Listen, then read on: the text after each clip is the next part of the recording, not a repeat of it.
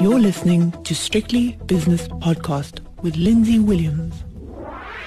The JSE has opened its doors for another day, so it's time for the opening with Nick Kunze from Sanlam Private Wealth. Nick, it looks really quiet this morning.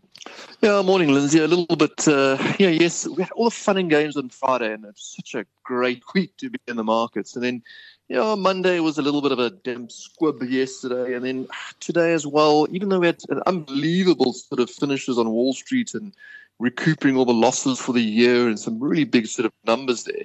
This morning, really battling to get a follow-through. Australia was up this morning, but that's because it was shut on Monday, so a little bit of catch-up. But in general, looking at the JSE this morning, I guess just a bit of a soggy market and difficult to pinpoint exactly where the sort of action is. I mean, decent close in 10 cent this morning, and didn't quite get that follow-through in Nuspers, and I guess that's what to look out for today. We've got the Fed meeting this afternoon as well, Lindsay, so maybe there's a little bit of wait and see for that. Yeah, not that anything will come out of that apart from the usual, exactly. I don't think. Let's have a look at the Stock Exchange News Service announcements if we can. Life Healthcare Group, it says here, voluntary announcement to market cyber incident. I don't know what that is. What does that mean? I don't know either, but it was actually, we were chatting about this morning. It's the first time I remember giving a feedback on sort of trading updates in the market. And we had a cyber attack on the JSE.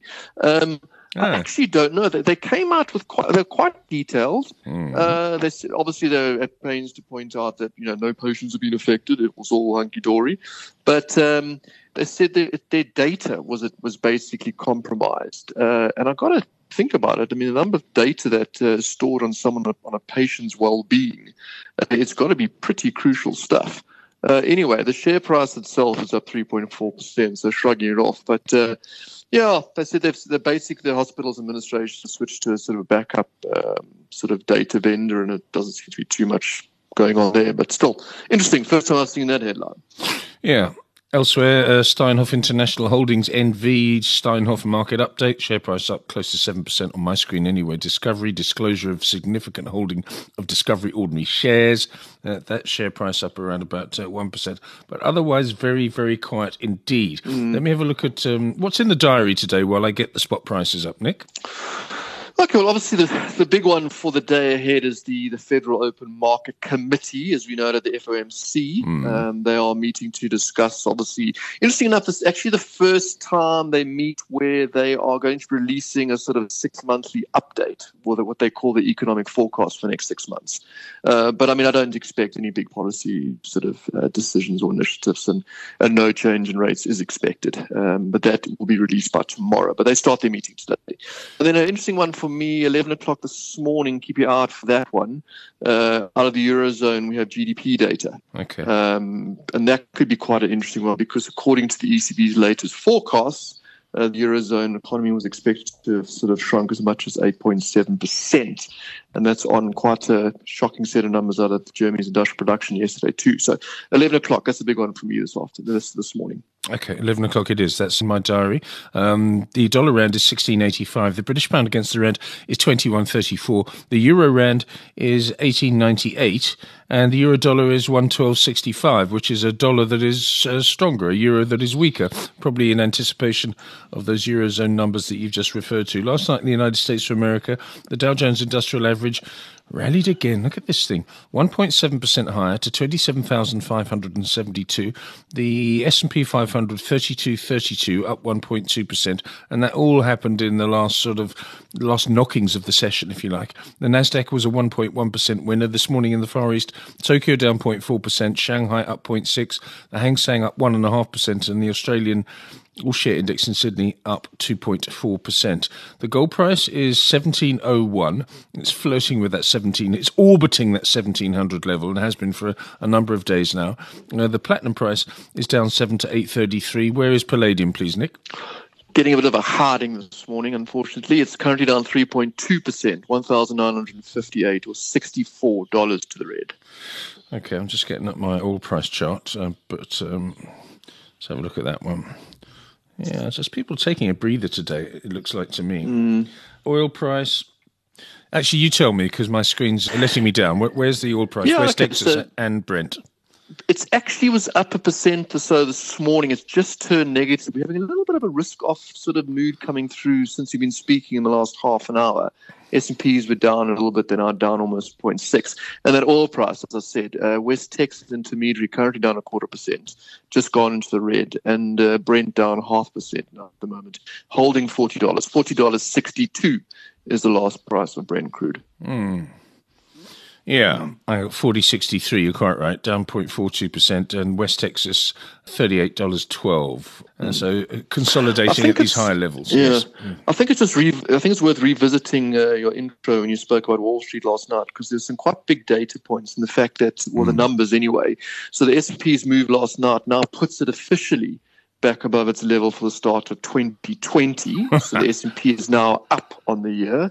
And the NASDAQ, which has done even better, it's now up 10.6% since the start of the year, and it's climbed 41% for its lows just back in March. So interesting enough, of the headlines, I mean, the headline lovers are loving it this morning. It's the headline writers, S&P is now up on the year, which is actually quite extraordinary. Yeah, it's not unfathomable, but it is extraordinary. Okay, let's have a look at the top 5 major movers on the upside and the downside. Transaction Capital on my delayed screen up 7.2%. Sasol again up 180 Rand a share, this thing now, up another nearly 5%. Italtile is 4% higher. MC Group, MultiChoice. So why were we talking about MultiChoice yesterday?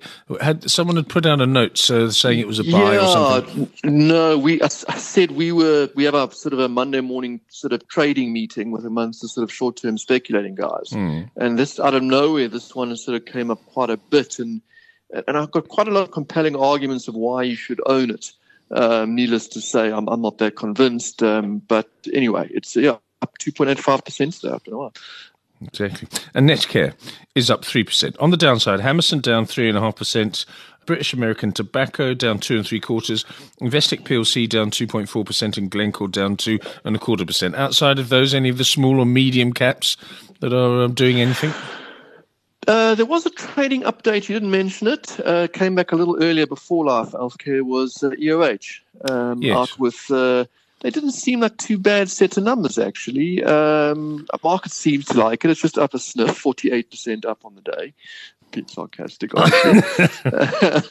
But look, this has come from an extremely sort of a base of at one point down almost 90%. But Mr. Stephen Collier, who took over about a year ago, just over a year ago, has been sort of coming to help sort of get these guys back on track. Seems to be doing a few things right. See, the group generated a positive cash flow, which is quite impressive in this environment. And what was nice to see, and any other listed companies there, please take note, they gave the full report, cash balances, everything up to the beginning of June. So we're not doing these sort of up to the end of March, which becomes sort of irrelevant in this current environment. So I thought it was quite a nice set of numbers, decent update. It was a voluntary update. They weren't obligated to do it. And I think it was good. Market likes it. Yes, if you go to so the this is how you... Yeah, this is how you do it as investor relations. Well done. Financial performance and liquidity is one paragraph.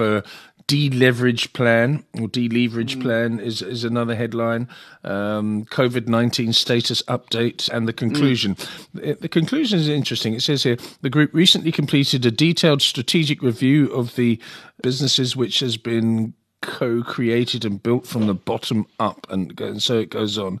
So I think Mr. Collier, as you quite rightly say, is doing something. I don't see the share price going back above 100 for a while, though. No, of course not. Look, these guys got a long way to go, and let's not forget, I mean, they've been mired in all sorts of rumors of corruption.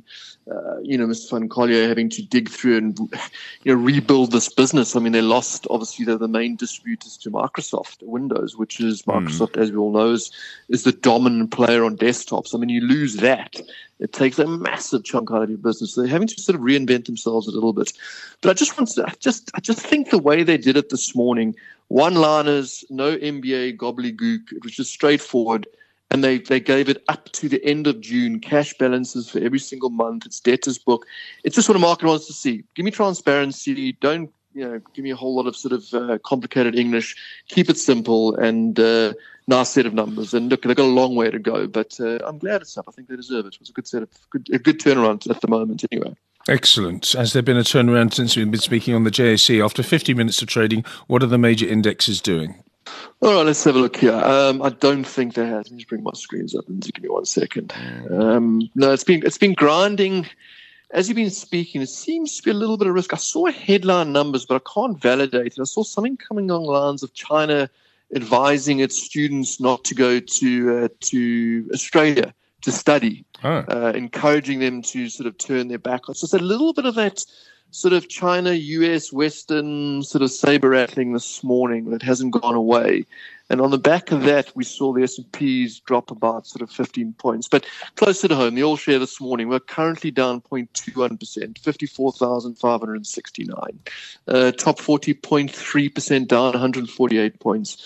And it's a bit of a mixed bag on the JSE this morning. Look at the individual indices. You have industrials 1.55% higher, telecommunications up 0.83%, technology 0.4% firmer.